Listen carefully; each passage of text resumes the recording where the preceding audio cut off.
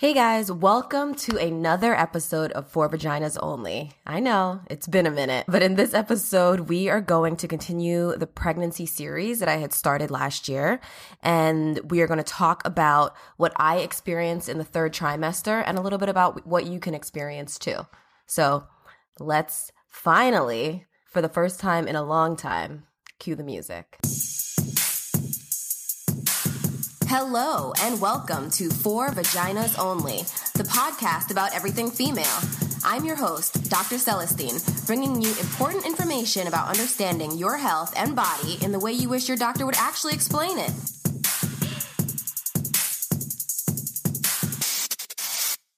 All right. Well, that was great to listen to. It's been a long time for you, but probably even longer for me, it feels like. I've been behind the scenes just on creation mode, trying to figure out what to do next, and we're going to start out with this episode. So I am Dr. Celestine, or Dr. C as the majority of you guys know, and I am your host of the For Vaginas Only podcast. In this episode, we're going to talk about what I experienced in the third trimester of my pregnancy last year, a little bit of what I did to help myself, go through some of the things I experienced and how I treated them, and talk about what you can expect out of your third trimester of pregnancy as well.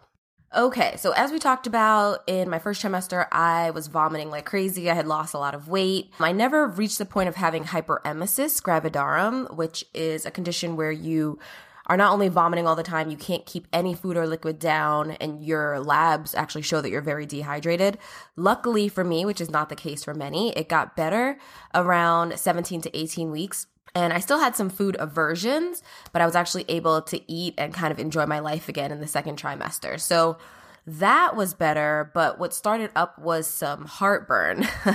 A lot of people experience heartburn in the third trimester because the uterus and the baby are very large and pressing up on their stomach. So sometimes it's harder to eat full meals like you were doing before, and you kind of get that reflux or acid sensation in your throat constantly. You can take some over-the-counter medication in pregnancy that's safe, such as Tums, or your doctor can provide some prescription reflux medication. But I had just taken Tums every now and again when I needed it, and I avoided certain triggers. A big trigger is anything that is acid. So reflux is kind of that acid sensation. So avoiding acid foods are helpful, such as tomato sauce. To me, a big trigger was red tomato sauce. But it's funny because that's also something I could not eat at all in the first trimester, and it just kind of carried over in a different way in the third trimester. Some other triggers for reflux can include citrus fruit, can also include fatty foods like French fries, onion rings, things like that. Sometimes it's triggered for people with chocolate or garlic and onions. So everybody can be a little bit different, but to me, a big one was tomatoes and tomato sauce. So avoiding some of the triggers, taking a reflux medication if needed, and some foods are actually soothing, like oatmeal, can help kind of calm down that sensation if you have it in your pregnancy. So that was one of the things that I was dealing with. My acne that I had talked about that was really bad in the first trimester was much more controlled by the third trimester. I still had some dark spots to kind of get rid of, and I still do now, honestly. But using a lot of the products that I talked to a dermatologist about for safety in pregnancy was beneficial in helping me control the outbreaks that were hormone related. So I talked about them before, but the two products I added to my regimen were from The Ordinary, and they're a good company because they have good products and they're not expensive. Most of their products are like $20 or less. And I use the Ordinary niacinamide and zinc serum, as well as the azelaic acid suspension. In addition, I had some things I had always used in my regimen, like the Murad Revitalixer recovery serum. And I continue to use my benzoyl peroxide wash for my face, but I cut out the salicylic acid wash. So those were the things that had helped me, and I carried that through to the third trimester. So that was great. I still had the occasional nausea here and there. And, I got the thing that everybody gets in pregnancy. So it's funny because, I'm an OBGYN doctor. And before I was pregnant last year, I would sympathize with everybody. And I understood how much it took from a woman's body to create a baby and deliver said baby, whether it be vaginal delivery or C-section. But to go through it on my own was completely Interesting. So I definitely had that kind of beached whale sensation by the third trimester. I just wanted the pregnancy to be over, not to end, in a bad way, but I was ready to deliver my baby and experience the joy of it on the other side. I just felt huge. Everything I did, even though people told me I didn't look that big, and I'm a naturally small person, which, yay, genetics for me, but it doesn't matter how big or small you are when you're pregnant and you're carrying around a whole other human's body in your body. You're bigger than you were before. So you feel extra large, and that's just how I felt. And I was ready for this baby's eviction day. I was ready to experience delivery. And my hips started to become a little achy. So I did a lot of stretching. I wasn't really a great stretcher before. I used to work out a lot, but I would never really take the time to stretch either before or after adequately. But I found the time in pregnancy to do lots of stretching. One, because I had read on the blogs, just like you guys are on the internet and things like that. I looked around too for some of these things. I don't recommend doing that for people that, don't have a medical background. I always recommend that you talk to your own doctor. But I kind of knew what to trust and what not to trust. And stretching exercises, for the most part, are safe in pregnancy.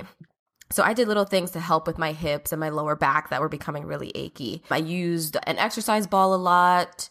I use the Peloton stretching aspect to it. So, they have the workouts, the bike workout, the tread, all of that. But I did a lot of their stretching videos too at home and yoga videos, which were really helpful. I would say your balance is a little bit off in the third trimester. So don't do any crazy yoga positions. Just do things that you feel like you can handle without tipping over. And for me, it was beneficial. And I did continue to work out. So I was working out pretty much all the way till I delivered. A lot of it was on my stationary bike at home. I didn't do any running or anything like that. And I did light weights, nothing heavier than what I had done pre-pregnancy, kind of the same amount of weight, because you don't really want to exert yourself too much or lift heavier than you ever have before when you're pregnant. You just kind of want to maintain. So that's what I did. I have a video of myself working out with my big belly and my sports bra on my Peloton bike, and that'll always kind of stick with me. Sorry, I don't have a Peloton bike. I have a different bike, but I used a Peloton app, but that always stuck with me, and I was working out truly until almost the end, 38 plus weeks. And I was able to cook a little bit more by that time. So in the beginning, every smell, everything, I couldn't even, and I'm somebody that cooked a lot before. I couldn't stand the smell of my own cooking. It made me nauseous. And I guess if I finished cooking, other people could eat it, but I did not want any bit of that food before. But in the third trimester, I started to be able to tolerate the things that I was cooking. So I cooked a little bit more by then. Those are some of the biggest things I experienced in the third trimester. Some key things just during pregnancy, you start to get a lot more frequent OBGYN visits in the third trimester. So in the beginning, you're usually seeing your doctor every 4 weeks or every 3 weeks. In the third trimester, that really goes down, at least in the United States, to every 2 weeks and weekly, actually, by the end of the pregnancy. So at 36 weeks, you also get something called the Group B strep test. Wow, can I speak today? The Group B strep test. Group B, or beta hemolytic strep, is a bacteria that lives in the vagina and kind of near the rectum in some adults. And it doesn't do anything to adults really from day to day, whether it's there or not. It doesn't truly matter if you're not pregnant, but you get swabbed for this. The little Q-tip goes in the vagina and into your rectum a little bit, so don't be surprised, okay? And what that does is it tests for the presence of the bacteria. If the bacteria is there, then you just need antibiotics in labor because there's a small chance that the baby can get an infection if it comes through the vagina without getting treatment for this bacteria while you're in labor. So that's why we test every pregnant woman in the third trimester, because even though the risk is not super high, even if the bacteria is present, the result can be catastrophic if your baby does actually get this condition from the bacteria. So that's a test that's done in all pregnant women around 36 weeks. Depending on your pregnancy condition, you might even start getting more frequent ultrasounds toward the end of the pregnancy, or NSTs, non-stress tests, which is where we put you on the monitor in the office. One measures the heartbeat of the baby. The other monitor on your abdomen measures contractions. So some women with higher risk pregnancies or with certain conditions that doctors are watching closely, you might need to start to do this type of test every week in the office. Everybody's a little bit different, I was older in my pregnancy, so I was 35.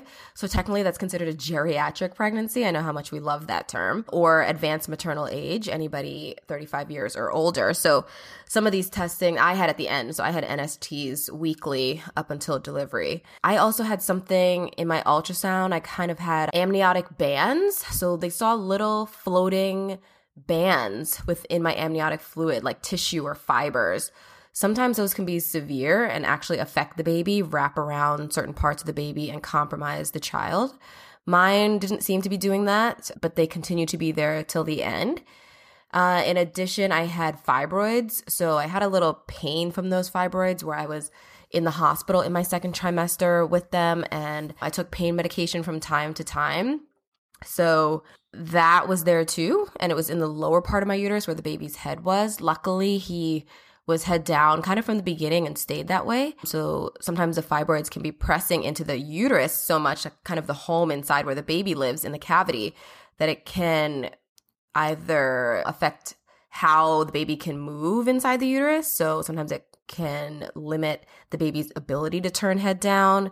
It causes pain sometimes, like what I had, and it also can cause contractions, preterm labor, preterm contractions in some cases. And I actually had preterm contractions that I needed to take medication for at the end of the second trimester and early third trimester. But by the end of the third trimester, all of that was gone. I was not in any pain, and I was really ready to just have this baby. Because of my age and some of the things that were going on in my pregnancy, I was induced, actually. My labor was induced. I came in on my due date for induction, and the induction process took about 3 days before I actually met my son. And that was a little daunting. And especially as an OBGYN, I just start thinking the worst. Like, is the induction going to work? Is my cervix going to dilate? Am I going to end up with a C-section? Not that a C-section is the worst thing in the world, but it is a major surgery. So I didn't really want to go through that. But if I had to, I would, for me or my baby. But just lots of doubts if I could even really do this. So it took 3 days. I had started with a Cervidil, which is a packet of medication that goes in the vagina very close to the cervix. And it releases something called prostaglandins, which help the uterus to start contracting and the cervix to start softening and dilating.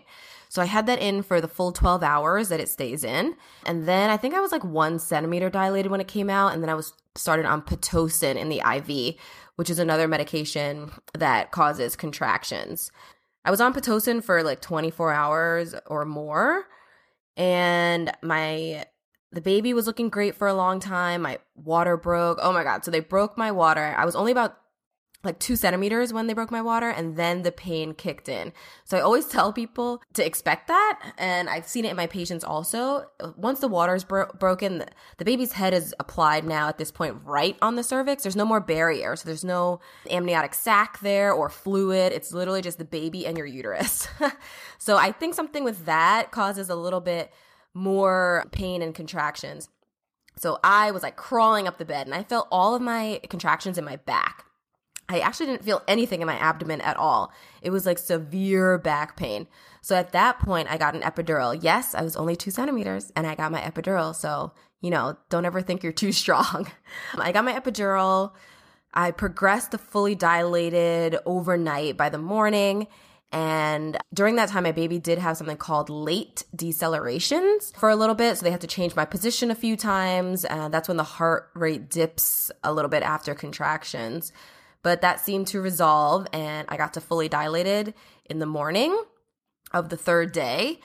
And I pushed, ladies and gentlemen, for 3 hours and 15 minutes to get this little boy out. I, at that point, again, was wondering if it was going to happen vaginally, and my epidural was great until the end. I felt as if his head was going to explode through my left hip. I just felt everything in my left hip. So I always tell people epidurals are are great. There's no real proof that there's long-term back problems or anything after you get them, like I know some people believe. But everybody's anatomy is a little different, and sometimes the way they do the epidural is a little bit different. So some people have the most perfect epidural ever, and some people have some gaps. You might feel pain in your left hip like I did, or, something along those lines. But I would still say it worked great up until the end, like until right before his head came out. He was 7 pounds, 12 ounces. I delivered him. I had a small tear that was repaired. And then my baby and I were united on the outside.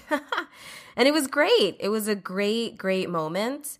I was kind of in shock. It was like, I've been doing this for people for so long, and now it was my turn. And it was almost surreal in a way. Yeah, becoming a mom is a lot of mixed emotions, but it was great. And the journey was interesting, to say the least. And I learned a lot during the process about myself and about what women in general experience. So I think overall, the lessons on both sides were just very, very beneficial.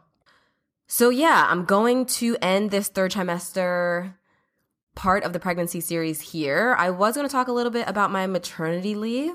Now, I took maternity in the state of New Jersey, but I think there's going to be one more episode of this series that's going to talk about the quote unquote fourth trimester. So it's the part where the baby is delivered, and now, you have to come to grips with being a mom. And I think part of that involves maternity leave. So I'm going to talk about that in the next episode of the podcast. So thank you guys for listening. And that's that. That is the next installment of the For Vaginas Only pregnancy series about the third trimester with me, Dr. C. I hope this has helped you a little bit in realizing, 1, you're not alone. 2, we all go through very similar processes. And 3, pregnancy is unique. So some things I might have experienced, you might not have, and vice versa. So I always recommend, no matter what you're experiencing, especially if you feel like it's off, bring it up to your doctor and bring it up multiple times. You have to always advocate for yourself, advocate for your health, and in this instance, advocate for your unborn child. So thanks so much for listening, guys, and I'll see you on the next episode. Bye.